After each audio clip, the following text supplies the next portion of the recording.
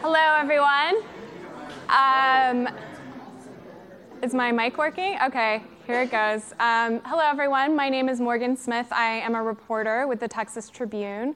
I want to welcome you to the Tribune Festival. And it looks like we have a really great crowd in here after lunch. So that's great. We're here to talk about the politics of prevention, look at what's next for the battle over abortion in Texas, and also other efforts to address women's health issues in the state. We have 4 people up here on stage that are involved in varying roles on different sides of those issues. So I'm going to go ahead and get to introducing them.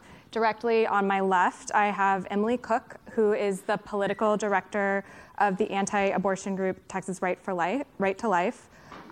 Next, I have Senator-elect Bryan Hughes, who's a Republican from Mineola who has served in the legislature since 2002 as a state representative and is now won his Republican primary and doesn't have an opponent in November. So he'll be in the Senate. Next, I have Heather Busby, who is the executive director of NARAL Pro-Choice Texas and a former Travis County assistant attorney.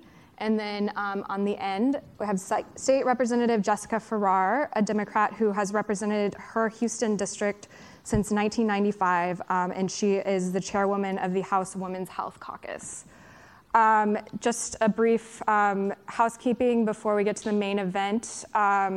I'd like to just remind everyone in the audience that we're here to listen to the people on the panel. So if you could just hold any kind of clapping or outbursts, that would be great. We also are going to reserve about the last third of our time for questions from y'all. So definitely make a note if something comes up that you want to ask about at the end of our time here today. So let's go ahead and get started. Ms. Busby, I would love to start with you.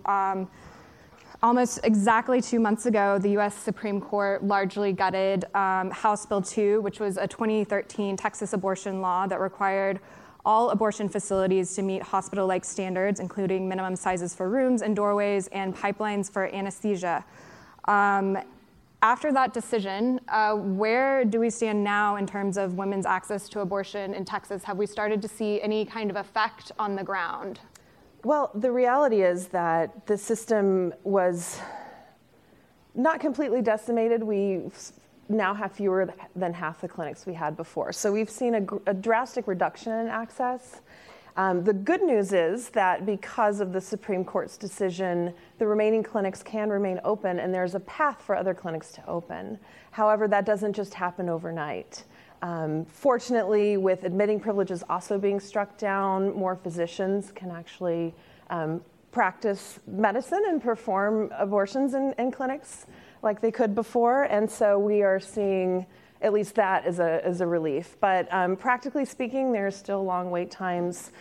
Those in our state who face the most barriers to healthcare access overall, who are facing the most barriers to raising their children in a healthy environment and providing for them, are the ones who are affected most adversely by the effects of House Bill 2 that we still see today. And before House Bill 2, we had about 40 clinics that were open across the state, and now we're down to about 19. So we've seen about 20 close in that period. Correct.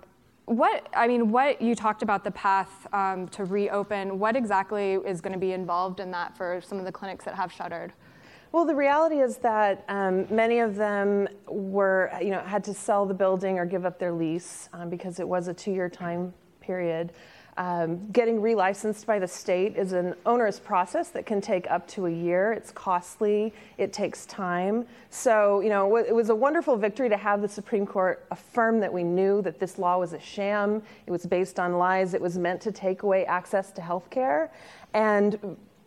But the reality is that we have such a fight in the state, and we're already seeing it. The Department of State Health Services, not 2 days after, started again with the hit. So we are looking at an uphill battle to increase access to health care overall, and especially to reproductive health care.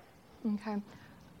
Representative Hughes, you were among those who passed that law, so maybe, and then maybe Ms. Cook, you could talk about what some of the next steps for you guys after the loss at the high court. Thanks so much. We'll talk a lot today, I hope, about the little unborn babies. We're going to talk about them a lot. That's obviously what this debate is about. On clinic regulations, I want to point something out. And we're going to have a friendly discussion. We get along well. These are important issues. They're very personal ones, I recognize. It's tough stuff to talk about, but let's talk about clinic regulations.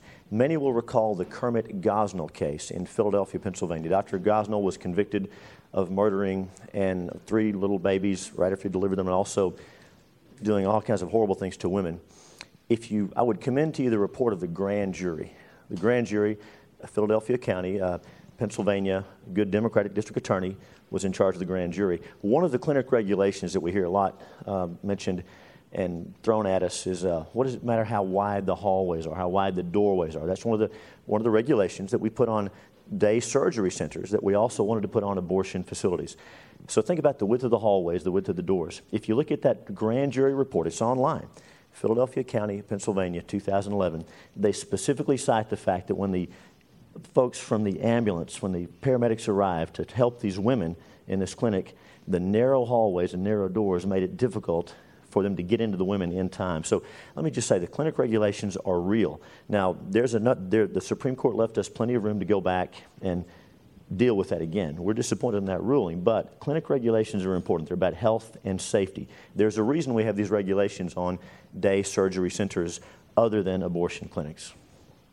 And maybe I'll get to Ms. Cook in a second, but I wanted to ask Representative Farrar, we talk about the unborn babies, and we're talking about abortion clinics that have shut down, but these are also clinics that provide other services to women that have closed. Can you talk a little bit about kind of the consequences beyond access to abortion? Yes, I'm glad to. Thank you for letting me be on this panel. I think one of the things that we really have to look at is what the decisions of state leaders they've made, what the consequences are, and that is, I'm sure many people in this room are aware of a state study that was recently published about how Texas leads the nation in maternal mortality.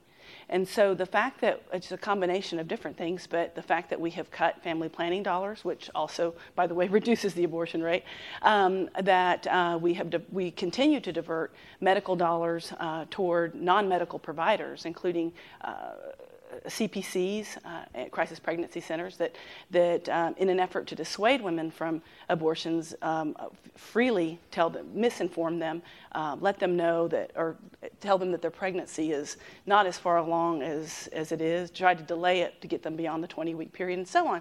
I think that I think these decisions have affected this maternal mortality rate, and I think it's a terrible shame that here in Texas, where we have major internationally renowned medical centers in Houston and Dallas and San Antonio, we lead the nation in maternal mortality. We are not a poor state. We are not Mississippi, and I think we need to quit trying to be Mississippi because we can do better. And I think when we're focusing on issues like fetal tissue and burial or cremation and other things, we're missing the opportunity to do what's really right. We have opportunities to.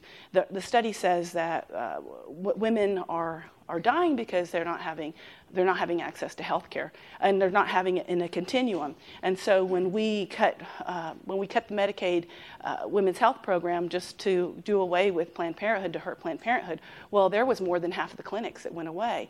And women go to these clinics not just for abortion. In fact, that's a very small amount. They go there because, again, Texas state leaders have decided we're not going to expand Medicaid, and we're not going to put something else in place except complain about Obamacare.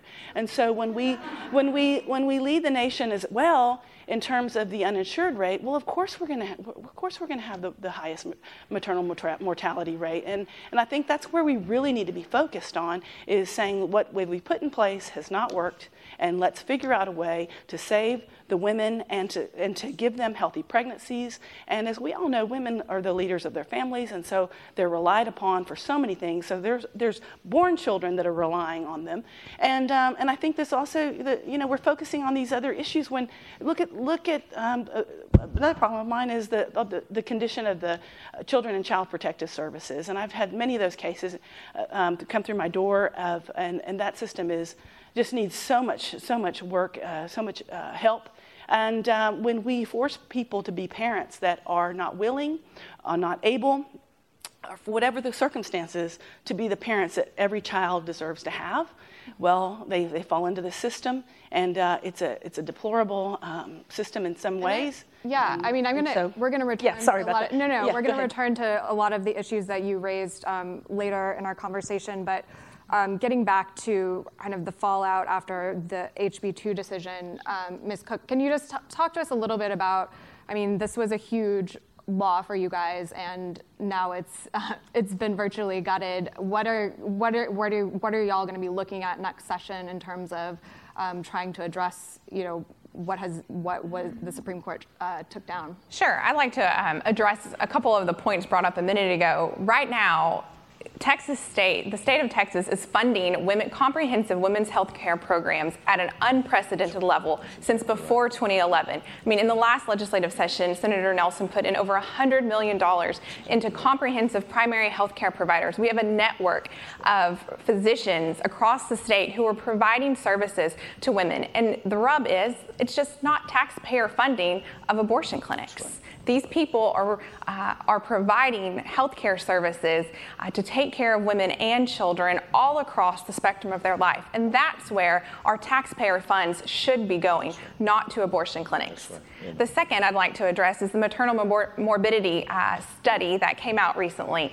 Even the researchers in that study cited they didn't know what the correlation was for this heightened maternal death. And I think it's very important that we understand that in Texas, first of all, when you look at the maternal death rate, the complications arising from elective abortion are not in a separate category. When you say the term maternal death, that includes abortion complications. And I think it's important for us to be able to understand adequately what is causing maternal deaths for the state to separate complications from elective abortion versus other maternal-related deaths. The state task force on healthcare morbidity, maternal death morbidity, came out about September 1st, and the three leading causes of maternal death in Texas that they found was hypertension, cardiac arrest, and drug overdoses. Those are issues that are not related to reproductive issues. And so we have to, before we start hollering about the maternal death rate in Texas, we need to understand what is causing and attack those problems on an individual basis. Okay, I'm going to stop you let's get a response to that. And then I still want to hear what's next after HB2 from you guys. Sure. But let's address that first. So I'm going to start with the maternal mortality, because at the root of our problem, and regardless of whether or not it actually has doubled or it was that high all along, the fact that we cannot dispute is that it is unacceptably high. And it is an indication that this state is failing some of the most vulnerable people in the state. Hypertension, what could be, how could that be addressed? Perhaps greater access to healthcare, such as expanding Medicaid. That's one place to start. And you try and say it has nothing to do with reproductive health care, but reproductive health care does not exist in a vacuum. It's part of the larger spectrum of care. And many of the people who go to family planning clinics also receive those kind of screenings for hypertension, for diabetes. That's many of them, that is their only access point, their entry point into a medical system where they can then have those other issues addressed. The truth is that the maternal mortality rate in Texas is high, and it is disproportionately affecting African American women. And that, to me, signals a problem of institutional racism that has continued to be perpetuated by our state leadership and our Texas legislature. So that's what I'd like to say. I concede that it is complicated, and you can't point to just one factor. It is a very complicated issue, just as people's lives are complicated and the way that they live them. Now, been hearing a lot of twisting of the facts. I hear Ms. Cook trying to implicate that abortion is somehow responsible for this maternal mortality rate, and then the next breath she says that it's not related to reproductive health care. You can't have your cake and eat it too. You can't twist the facts to fit your own personal narrative, your own religious ideology, and your own political goals. Does the death rate include abortion complications or not? We know, like, this has been studied to death. Women are not dying from abortions. It is one of the safest procedures in the nation, and you can make all the excuses, you can say it. It does not make the facts true. The facts speak for themselves. Guys, keep it down, please. Let's get into this question of the high maternal mortality rate. We can disagree about what the causes might be, but I mean, I think regardless, this is an important issue. That's not something we want to be happening in our state. Representative Hughes, Senator Hughes, for your upcoming session. I mean, do you have plans? And Representative Farrar, I'd like to get you in on this too, to kind of take this into account in legislation that you're proposing. As I know, my friend Representative Farrar will all recall, over the last few sessions, a lot of money has been moved around. In 2011, there were some funds moved away from women's health services. There's no question about that. It was a tough budget cycle. There were many priorities. The following session, I think we all agree, the numbers don't lie. The following session, all the money that was moved from women's health was restored, plus another $100 million.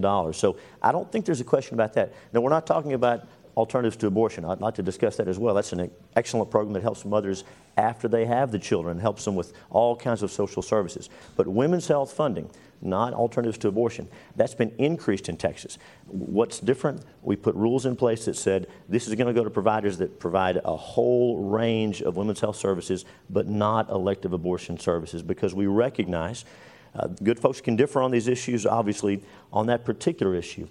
Even the polling tells us, even folks who are strongly pro-choice are generally not in favor of their tax dollars being used for elective abortions. And so we brought more providers in, provided more money, but we segregated out those abortion providers. So if you're talking about comprehensive women's health, it's being offered in Texas. We're recruiting new providers. More money is being put in every session. So the numbers don't lie. There's really no question about that. The funding is being increased, and let's keep looking at it. Let's address the morbidity rate. You bet. The state has a responsibility to do that, and Jessica and I have worked together on some of those things. Vote to expand Medicaid then next We're session? talking about women's health, not Medicaid. Medicaid is okay. Listen, let's talk about. If you want to talk about, let's talk about Medicaid. Okay. I mean, maybe the question Medicaid, is: do you think that the current funding levels are adequate, or should there be more resources? Okay. Medicaid is a program that nobody wants to be in. It's like putting more people on the Titanic. Talk to docs. Fewer and fewer providers are participating in Medicaid. It's a broken system. The women's health program is a different animal, and funding for women's health in general. So of course, let me answer. Through the women's health program that don't provide any medical care. Well, those are separate issues. That's where we're sending our money. No, ma'am, and you know that. We are spending our money. $1.6 million went to a crisis pregnancy center group, the second highest award under the Healthy Texas. And $100 million in new money, and a separate pot, as you know, went for broad women's health services. I'd love to talk about the crisis pregnancy. Then why aren't the numbers of people served work. increasing? If you're throwing money into a broken system, is what you're doing. Well, that's what Medicaid would be. We're trying to make a system that works. It provides people real services. Medicaid provides medical care for people who need to access it. If they could find a doctor who would offer it. We have the highest amount of uninsured in this state, and I don't see any move by the Texas legislature to address that fundamental problem for every man, woman, child in this state to be able to access the health care they need. That should be the goal of the Texas legislature. If you're talking about women's health and women's health funding, that continues to increase. Talking about health care in general. It will continue to increase. That includes women's health. Maybe correct me if I'm wrong, but to be enrolled in the Texas Texas Women's Healthy Program, I think they have to be Medicaid eligible in order to be a service provider under that program. That's right. So these are clinics who are receiving taxpayer funding for comprehensive health care and not subsidizing the abortion industry. It doesn't take much to look into who this grant went to and who their subcontractors are, including a provider that is no longer in business, including 2 crisis pregnancy centers that are not providing the full range of reproductive health options. Like, it's not the answer. And what's happening is this money is being funneled into ideological groups that are completely based on opposing abortion. Most of them also oppose contraceptives. They wrongly believe that contraceptives are abortifacients. And so that's where the state is sending its money. You don't have to even dig that hard to find that out. No. And there's no accountability for those CPCs, which is something that the leadership has fought. A couple of things, and with all due respect, Senator, you cannot spend your tax dollars on abortions. Since 1976, federal law has said that we can't do that. I just want to make that clear. Right. Second of all, when the state withdrew from the Medicaid Women's Health Program, the providers just were no longer there. So if I was in the shoes of the leadership, I would have said, okay, this is my ideology, but you know what? We're going to build up one system before we take out the next. And they didn't. They just took it out to punish Planned Parenthood. But the effect was it hurt real people, real women who lead these families. And the other thing is, I think something that we forget about with the Medicaid system is that we already pay into the Medicaid system. The problem is our dollars, when they go to Washington, they don't come back. But so they go to Mississippi or other places.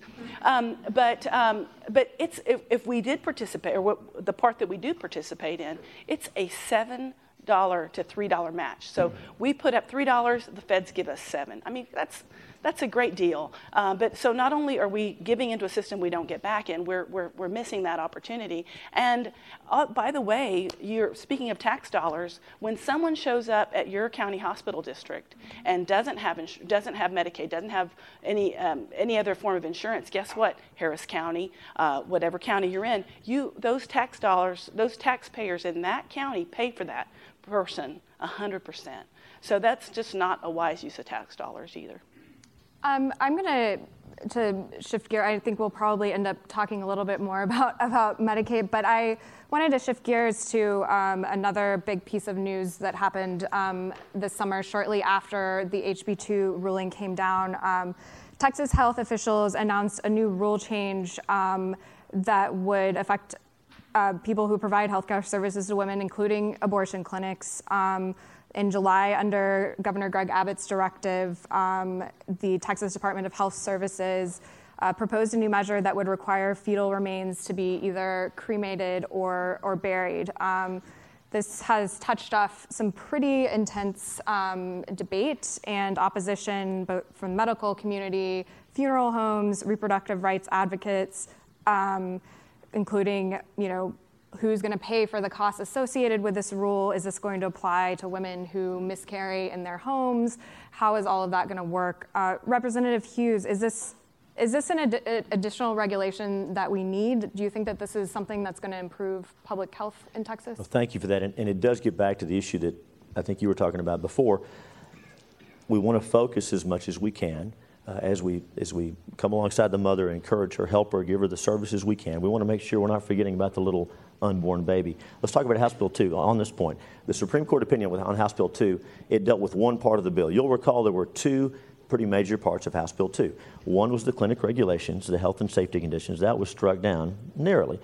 However, the heart of House Bill 2, and you'll recall this, the heart of House Bill 2, it said when the little baby has been in her mother's womb for 5 months, it's a long time. For 5 months, studies show us that she can feel pain at that point. Some doctors differ. Some say it's a little earlier. Some say it's a little bit later. But at 5 months, there's general belief that the little baby can feel pain in this. So the Texas legislature said, we're going to protect that little baby from abortion at that point. You probably know this. That was not challenged in court. The Supreme Court left that intact. So that's the law in Texas. So that hasn't changed. So speaking of the baby, it's just unspeakable to talk about these things and about the procedures. But it really happens. That little baby has all the chromosomes it's ever going to have. It has the fingers, it has the toes. It's a little human being. And so we have laws in our country, in Western civilization, in civilization in general, where we respect the bodies of those who have departed. It makes so much sense for us to respect those little babies just like we do full-grown adults after they pass away. So you are in favor of this new rule? Absolutely, mandating. Absolutely. I would like to get Representative Farrar and Ms. Busby in on. I mean, there just has been a lot of public discussion of this, and I mean, just the idea that a woman who suffers a miscarriage in her home would then have to somehow get the remains of her miscarried child somewhere to be. I mean, it's just there just seems to be so many layers of this, and I mean, is this something that you guys feel is needed, or are there other ways to address maybe some of these concerns? You know, I would follow the medical providers on this, both the Texas Medical Association and the Texas Hospital Association, and the funeral folks as well, who would stand to make a lot of money, by the way. Don't think this is a good idea. I mean, remember, let's go back to reality. And when someone has a miscarriage at 5 months, it's a terrible thing. It's a terrible experience. The family's already going through so much. I mean, this was something that the family was looking forward to, and we have this terrible situation. And to put them through the scenario you're talking about, of having to, on top of what they're already going through, if I don't get these remains to the correct authorities, I could be in trouble. Again, why are we're talking about something that, again, we're not addressing the real issues. And so why are we not focusing more? And that's what I would ask the state leadership is, why are we not focusing on getting this maternal mortality rate down, getting not just that, but realizing that there are a lot of problem pregnancies, and how do we help these pregnancies be healthy pregnancies?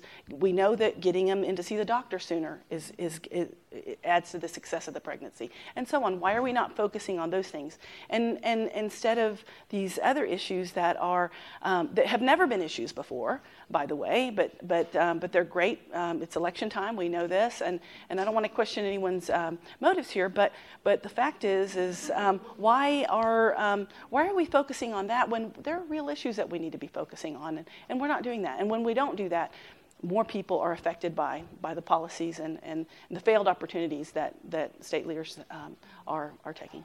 And Ms. Cook, I know that Texas Right to Life has been involved in these conversations about this new rule as well. Have you guys asked for any changes to the rule, and what's kind of the status of that? Sure. We were present at the hearing for the dishes hearing for this new rule, and agency officials have repeatedly assured us that the interpretation of the rule as written has nothing to do with requiring women who are suffering through a horrible miscarriage at home to have to abide by these new regulations. The onus is on the elective abortion clinics to provide adequate burial situations for these tiny unborn humans. So we did submit comments regarding the miscarriage issue, and I don't think they made it into the final rule, but the agency officials repeatedly assure us that women who are going through a miscarriage at home are not subjected to have to figure out how to do this. We're talking about the dignity of an unborn human life, and we afford dignity to deceased bodies in all sorts of situations across our state, and the unborn deserve nothing less than that.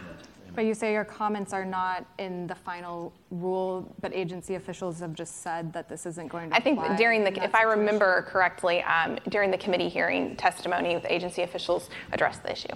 Mm-hmm. Getting back to what kinds of anti-abortion legislation we might see next session, Senator Hughes, I mean, is there concern among lawmakers who are going to sponsor this legislation that anything you guys might propose is just going to be subject to immediate legal challenge and declared unconstitutional? Well, we always, whether we're talking about pro-life legislation or anything, we always look to how the courts will interpret that, and we try to draft a bill and try to follow the law, obviously, whatever the issue is. And again, with House Bill 2, two significant portions of it, what I consider the heart of House Bill 2, this says the little baby in her mother's womb at 20 weeks is protected. That's the law today. It was not even challenged. That's the law today. For that matter, 25 years ago, the state of Pennsylvania outlawed sex selection abortions. It's a dirty secret, but I think everybody realizes the statistics show us that little girls tend to be aborted at a higher rate than little boys do. So Pennsylvania outlawed that. It was unchallenged. And it's the law today in Pennsylvania. Probably ought to be in Texas. Many states have that law as well. And so things like that go through the courts all the time. So we're going to look at the guidance the court has given us and pass laws that are going to pass constitutional muster, to use that term. So yes, we always look at what the courts are saying and what the current law is, so the laws aren't going to be struck down. Ms. Busby, you look like you might have something to say. Yeah, I don't even know where to begin, but I would love to go to the Bryan Hughes School of Made-Up Facts. Did Pennsylvania pass the law or not? Guys. Did Pennsylvania pass that law Thank you. 25 years ago or not? You know, I think that the state needs to stop interfering in the doctor-patient relationship, the practice of medicine, and private family medical decisions. When we make these kind of laws so that we can appease lobbyists like Ms. Cook, and we can continue to build our power and our wealth by appeasing, a small majority of people. I think the majority of Texans oppose these types of restrictions and want people to have the access to the health care that they need. Because when you think about it, when you write these laws and you pass these laws, you don't think about the consequences because you're not a doctor, right? Not yet. Okay. I don't think you are either, are you? What we're seeing today, and I just want to touch on this because it's not discussed enough, and I think it needs to be looked at even more, is I'm hearing more and more stories from couples heartbroken, going into emergency rooms, bleeding out from placenta previa, or actively miscarrying, but it's not complete yet, and being turned away from hospitals because hospitals are so mortified of you and your regulations that they are refusing to treat patients and putting their health and safety at risk. Women are going home actively bleeding out in a pregnancy because they can't get treated in a hospital because the hospital's like, well, there's technically still a fetal heartbeat. If we were to treat you, that would, technically be an abortion according to Texas law. When politicians practice medicine through statutes, it causes ripple effects of complications that affect people's lives. The truth is that the people of Texas deserve options. They deserve agency and autonomy in making their own medical decisions. They don't need you, Senator-elect Hughes, telling them what is best for their family, what is best for their health, what is best for their lives. I know you think that they do, but they don't. We have As you know, thanks. Guys. As you know. Let's let the people on stage have the conversation, please. Thank you. We have got to stop treating and classifying abortion as health care in Texas. These are unborn children. That's right. Amen. That's Guys, right. You can't win. That's right. we're These all are here to hear unborn. them. Thank you. These are unborn children whom we are deciding that someone's life is less valuable than anyone else's sitting in this room. Who are we to determine that someone else's life is not worth living than ours? We simply do not get to make that decision as a society. And as a society, we have routinely looked back during history when that kind of mindset allowed one group of people to slaughter another group of people based on some difference. We have looked at that and come to regret. That is what abortion is like in our nation today. Well, I will No getting around if I could just say Yeah. that the pro-life definition can't just be pro-birth. It has to include the mother as well. And that's what the state of Texas is not focusing on at all. But the other thing is, I think if we really want to reduce the abortion rate, and my goodness, who wouldn't want that? But here's the thing, you don't do it by shutting down. And I disagree with you wholeheartedly that abortion is not health care, because ask the woman who's going in there if she wants to go see someone that's unregulated, unlicensed and such. No, the state of Texas makes sure that women have that safety net. But the best way to prevent an abortion is through family planning, through education, through access to family planning, and that it's not just on the shoulders of the woman. Because we do that too often, is blame the woman or charge the woman with this responsibility. But it's also the man's responsibility as well. He should be and our society should somehow get the message across to men that they are as responsible as women are. And I think when you have both together, and that's something that the state of Texas can do, that is something we have to do. And we must. Unfortunately, there are too many.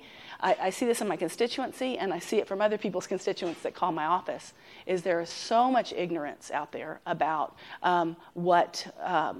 how you get pregnant, believe it or not. And also, there's cultural issues. There's the fact that you can't find a clinic near you, especially if you're in a rural area. All kinds of things. If you're not insured, you work, but you don't have a job that provides insurance. All these things, and we ought to make sure that we do follow doctor's orders, and because the other thing about a lot of people don't understand is that a lot of the birth control pills are also there are also other kinds of therapies. They help fibroids, they help endometriosis, other things that most women have. So that's why I'm saying, and I was spoken about on the panel, we legislators don't need to be practicing medicine. We didn't go to medical school. We need to give doctors the tools that they need to provide the best health care for women. I mean, my goodness, we are on the verge of so many developments in medicine, and that the state of Texas continues to put roadblock after roadblock after roadblock in front of doctors and the doctor-patient relationship that it's crazy. I mean, we had a mandate against a vaccine that would provide women protection against cervical cancer. And the state of Texas said, nope, you can't mandate that vaccine. It's the only time we've ever done that. I know that any state's ever done that. But again, anyway, so I just think we need to get out of the way. And maybe this is a great election issue in a Republican primary, but the fact of the matter is it has consequences in women's lives. Not everybody follows what the legislature is doing all the time. They just wake up one day and realize, oh, I've got cervical cancer because I didn't get a vaccine because my mom and dad didn't know about it, and because it wasn't it could have just easily gone in the slew of those other shots I got at that time. But there's all kinds of things. I'm sorry. No, I go fine. on, but I appreciate your patience. I have one more question, and then we're going to open it up to y'all in the audience. We have 2 microphones right here.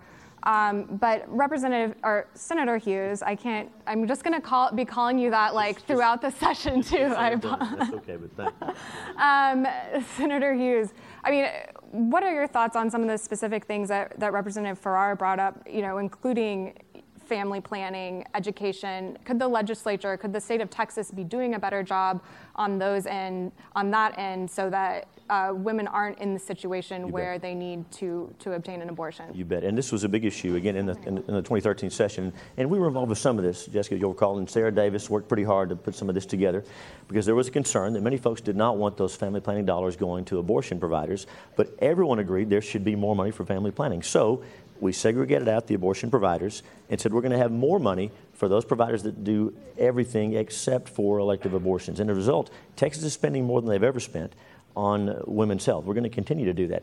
This is not a debate about birth control. I don't know, I'm not, a lot of times folks think pro-lifers are Catholics. I'm not. Catholics are great folks. I'm sure we got some Catholics here. I don't care about birth control. That's a separate issue. Bryan Hughes is pro-birth control. I'm indifferent. I'm agnostic on it. Agnostic, okay.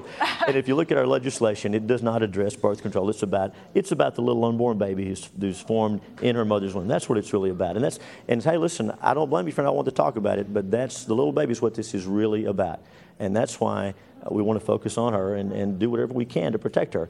Do we want to love and come alongside the mothers in the process? Of course. We've got to do that. We've got to balance that. We're talking about a human life of a little helpless, precious, innocent, unborn baby. Two human lives. Amen. Absolutely. Amen. We want to love them both, and we can protect them both. Okay, well, let's go to questions, and I think we'll all be able to kind of address points as we respond. But and then to start, I have 3 rules for questions. Number 1, please ask a question, don't make a speech. Number 2, we're not going to be able to accommodate follow-ups because I just want to give as many people a chance to ask their question. And number 3 is let's be polite. All right, let's go. Hello, my name's Zach Maxwell. My question is for Ms. Cook. I was wondering what key piece of legislation do you plan on pushing for? What legislation would you like to see pass through the 85th legislature? Absolutely. Texas Right to Life always prefers legislation that brings the conversation back to the humanity of the unborn child, just like with the 20-week protection of babies at 5 months that Senator Hughes was discussing that went unchallenged in House Bill 2. Texas Right to Life is spearheading what's called the dismemberment abortion ban, and that would ban procedures that tear the child in the womb apart limb by limb while this child is still alive. We think that that's a barbaric, horrific practice, and we are extremely confident that the pro-life legislators in both the House and Senate will feel the need to pass this legislation come January. Next question. Hello, my name is Georgi Tatarintsov. My thing is, we all talk about money and budgets and all about protecting the unborn child, not thinking about the choice of the woman. Now, my thing is, we all talk about the money of the child protection, but how much are we talking? Why are we not discussing about if you guys so really are willing to save the child? What about raising the money to help the mother to raise the child because she might not be ready? Because we always talk about one thing. What happens afterwards? Great question. So the Alternatives to Abortion program, which Texas has spearheaded, actually began by using federal funds, and now we appropriate state funds for it as well. It does a couple of things. It helps the mom with prenatal care if she decides to keep the child, but then after the child is born, we provide social services to the mom and the child after the child is born, while the child is still growing and developing. Does Texas need to do more of that? Yes, we have to. We have to. We want to make sure we're caring for them after they're born as well. So Texas is doing that. Many states aren't. I think Texas is probably one of, if not the highest in the country on providing alternatives to abortion and helping the mother after the child is born. We've got to do that. Except that our investigations have shown that the priority of those centers is lying to pregnant women, telling them false facts about the effects of abortion, such as the widely, repeatedly discredited link to breast cancer, and provide very little in care. We found that when you go, you get 5 diapers. I don't know, how many of you have children? 5 diapers? Come on. They don't actually provide health care. They do pregnancy tests, and they have people who are not licensed medical professionals performing sonograms. They shame victims of rape. They give misleading information for people in domestic violence situations. They are dangerous, and we're throwing $18 million per biennium at these centers when they could go. I would love to have a full spectrum, all options pregnancy resource center that helped connect people to food, that did jobs counseling, that provided this counseling and provided these services free of judgment, free of stigma, and allowed for all options that a person would want in their life. That's how we could improve. I mean, Representative Hughes, are these, Senator Hughes, are these more about dissuading people from getting an abortion than actually providing health care? I mean, how do you respond to that? So let me be clear. And again, it's been, I'm sure it wasn't intentional, but there's been a conflation of 2 different programs. The Women's Health Program provides health care for women. It has nothing to do with alternatives to abortion. The Women's Health Program, which is north of $100 million, it provides health care for women, all kinds of health care, broad, comprehensive health care, not elective abortions. That's one pot of money. The Alternatives to Abortion program addresses the issue that you raised, thank you, and that is to say, when a mom is not sure what she wants to do, she's not sure what her options are, these folks say, yes, you don't have to abort the child, there are other choices. If you want to keep the child, we can help. And those programs also include maternity homes and adoption agencies across the state of Texas to help young women in these situations. That's exactly right. All right, next question. Thank you. So my question kind of builds off of what he asked, except it comes with a couple of more numbers. So you're very concerned with protecting these little babies' rights while they're in the womb, but would you be willing to expand Medicare for these newborns and their mothers? I know there is a program that it already does it for a year, but the funding cuts after a year, and it costs about $12,000 just for the first year of life. And like having a child, you end up spending like $800,000 on them over time. And so, especially for women that they knew that they weren't in the financial position to take on this burden, what kind of programs are you going to put in place to help them with that? And beyond the first year of life, because y'all offer that, but what about when they need daycare and stuff like that when you're working like 3 jobs? I understand. So, and I doubt Texas Right to Life takes a position on that. Maybe you do on funding for health care way down the road. Maybe you do. Let me say for my part, we've got work to do there. And I'll just and let me just say this. A lot of work. No, so let me make a point. So I'm going to address the point that you didn't make. But many times, now this is not going to be pleasant, but forgive me. Many times in this debate, not today, but people almost say it would be better for the child not to be born. Now you're not saying this, but often people say it would be better for the child not to be born than to be born into poverty, single motherhood. Again, that you didn't say that, but we hear that from time to time. Now. So what? Let me just say this. As someone who was born to a single mother who was on welfare at the time I was born, I'm thankful that she made the choice she made. I'm thankful she had the options she had. Now, again, some folks may differ whether she made the right choice in my case, but I'm not any kind of an example, but I can say I've enjoyed the richest bounty of the American dream. I think my life, for me, was certainly worth living. Was it hard for her? Yes. Do we want to make it easy for her? Yes. But does that? But we don't want to say just because it's going to be tough, let's take the baby's life in the womb. That's not the. That's a false dichotomy. Sorry, no follow-ups. Thank you. Let's go ahead and next question. Thank you all for your remarks today. My question is for the two legislators that we have in the room right now. Given the statistically proven correlation between comprehensive sex education and unwanted pregnancies and Texas's current rates of teen pregnancies, which I believe is third highest in the nation, what will you two specifically be doing in the upcoming session to improve the sex education we have in our public healthcare system public education system, as it stands today? First of all, I will be fighting not pulling my hair out because I'm up against a Republican majority that doesn't believe in comprehensive sex ed. And so they believe in abstinence only. And I think that was practiced in the 1950s, and we know that did not work. And so I think that that's really where we're at. I mean, not only does the same folks we're up against on women's health issues, they don't recognize, and I think that is what I was mentioning earlier about the ignorance about how you get pregnant. It's so prevalent. It's beyond what you would believe. And also, I mean, some people are of the mind that in some cultures that the more information you have, the more you'll run out and go have sex if you know more about it. I think the opposite is true. I think that people understand better the consequences of what engaging in sex at an early age, can be, and so on. So no, I will be fighting uphill, trying to getting some of that. I don't pretend that legislation will be passed because I know what I'm up against, but I think it's important that we continue to talk about it because one day the tide will change. And I'm not an expert on that topic. We need to make sure what we're doing makes sense and it works. And so I'll look forward to the debate, and I'm sure I'll be working with Jessica on some of that. Do you have a specific plan? No, I don't. That's not really something I've focused on. Do you have one for this? Sir? We talk all the time. with calm voices too. Okay.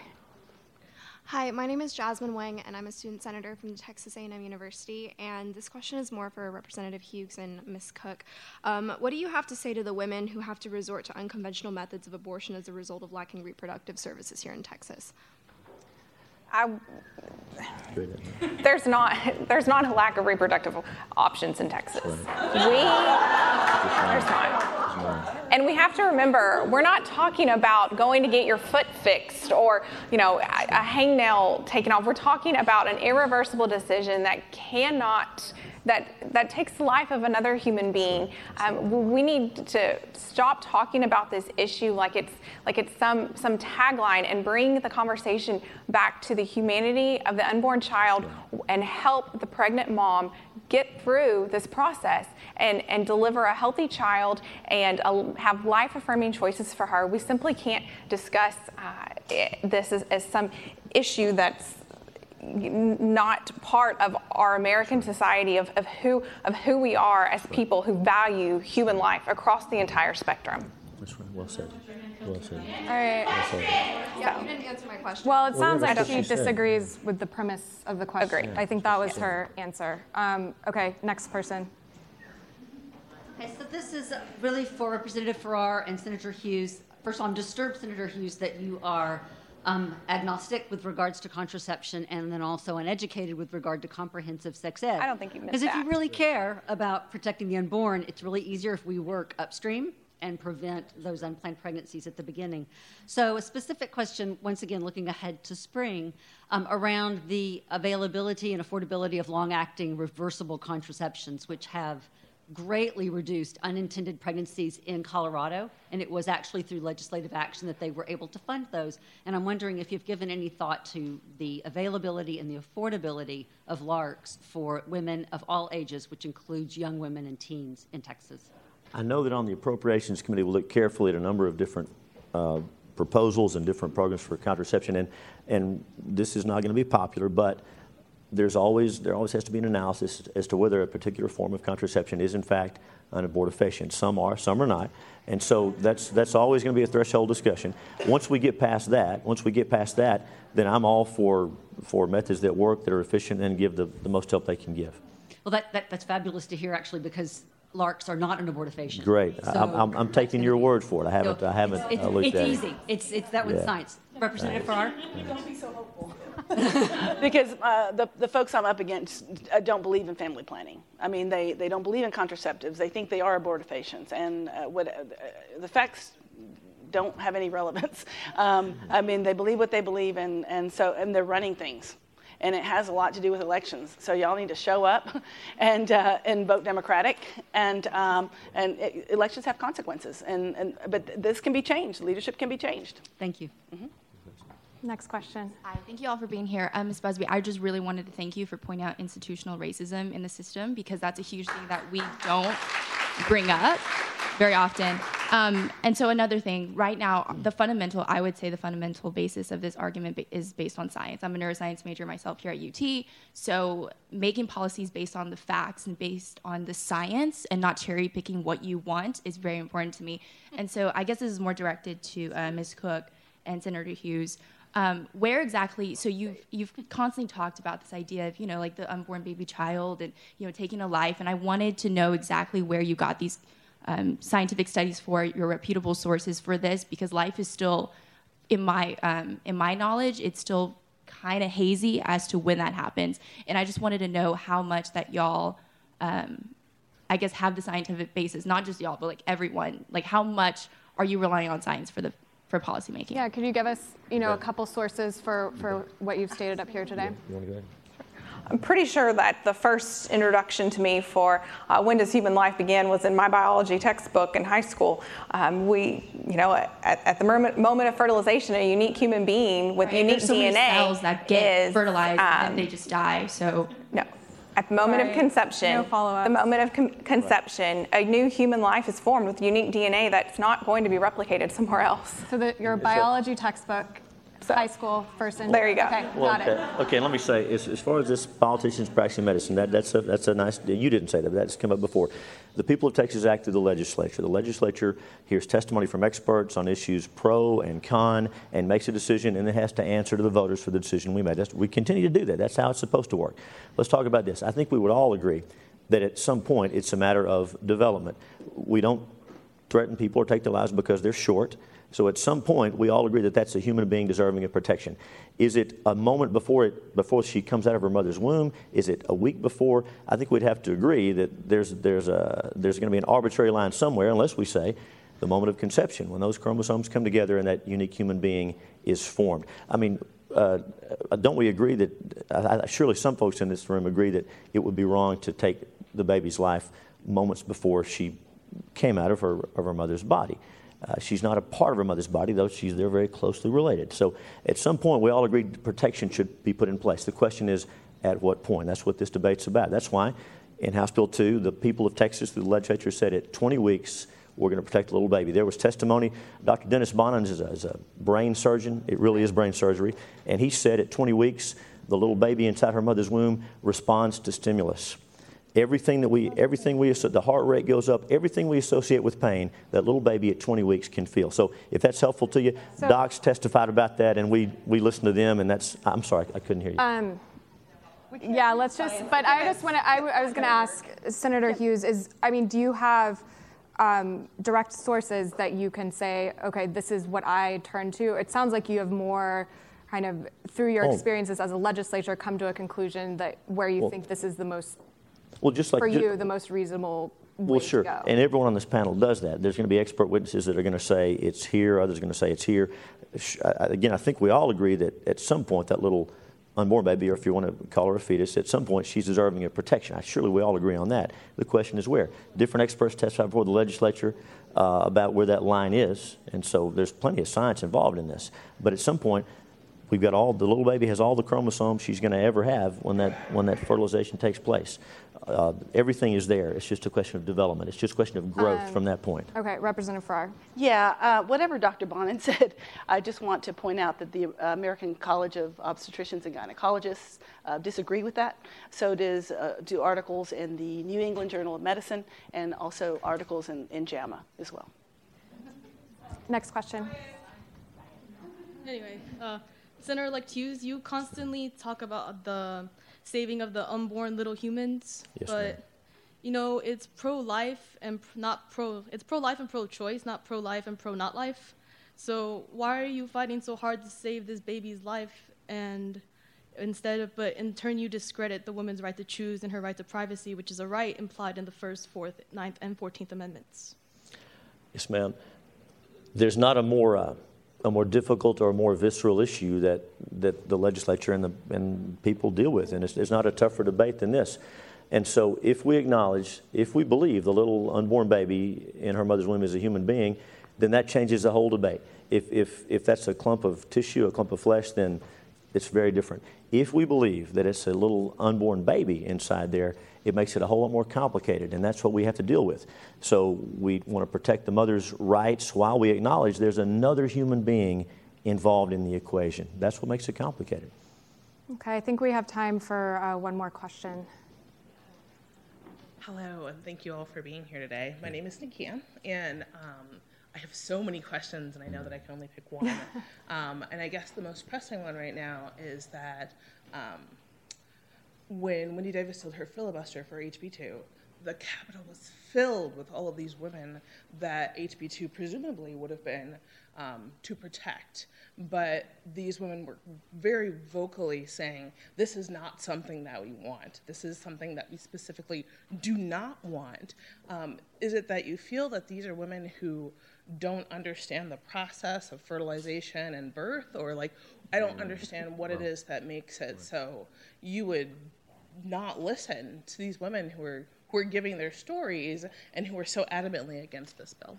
Well, during that summer, when all the folks were here protesting, pro and con, there were thousands of women who were there in favor of House Bill 2. To suggest that every woman was there against the bill is, respectfully, it wasn't quite that simple. There were thousands of protesters for the bill and against the bill, male, female, of all ages, of all races, and all religions, and no religion. Many pro-lifers don't approach it from a religious standpoint. So to answer your question, we listen to everyone, particularly the folks in our districts. We listen to everyone, and we try to make the best choice with what we have and answer the voters after that. I will just say, as someone who was there, I was there also. The halls were orange. We were all wearing orange, and those halls were orange. They were not blue, which was the other side. There were spattering of T-shirts in blue, but not nearly. I've never seen women and men, by the way. Thank you, gentlemen, for joining us. Swell. I mean, they had to close the doors to the Capitol because it had exceeded the occupancy permit. I mean, and I don't know if it'll ever happen again. But yeah, it was overwhelming. You're absolutely right. The women of Texas spoke, and the state leadership dismissed it. All right, I think that's going to do it. Okay, one more question since I've been kind of hard on you guys during this panel. Then we really have to go. Thank you for that. So admittedly, I came into this discussion not being extremely educated on the issue, and I'm sort of disappointed with the amount of appeal to emotion from both sides, which I understand it's a deeply personal issue. But as someone who wanted to learn more on a practical level, I feel like there is a lacking in that area. So specifically as a constituent of from Tyler, all right.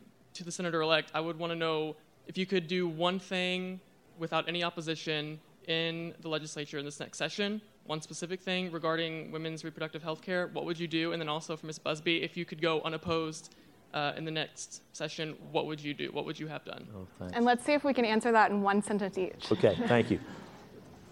If I were king, if this was going to become the law, okay, we would protect the little innocent human lives from conception to natural death, and we'd come alongside the mothers and love them and help them to give them the help they need all the way through the process. That's what we do if I were king.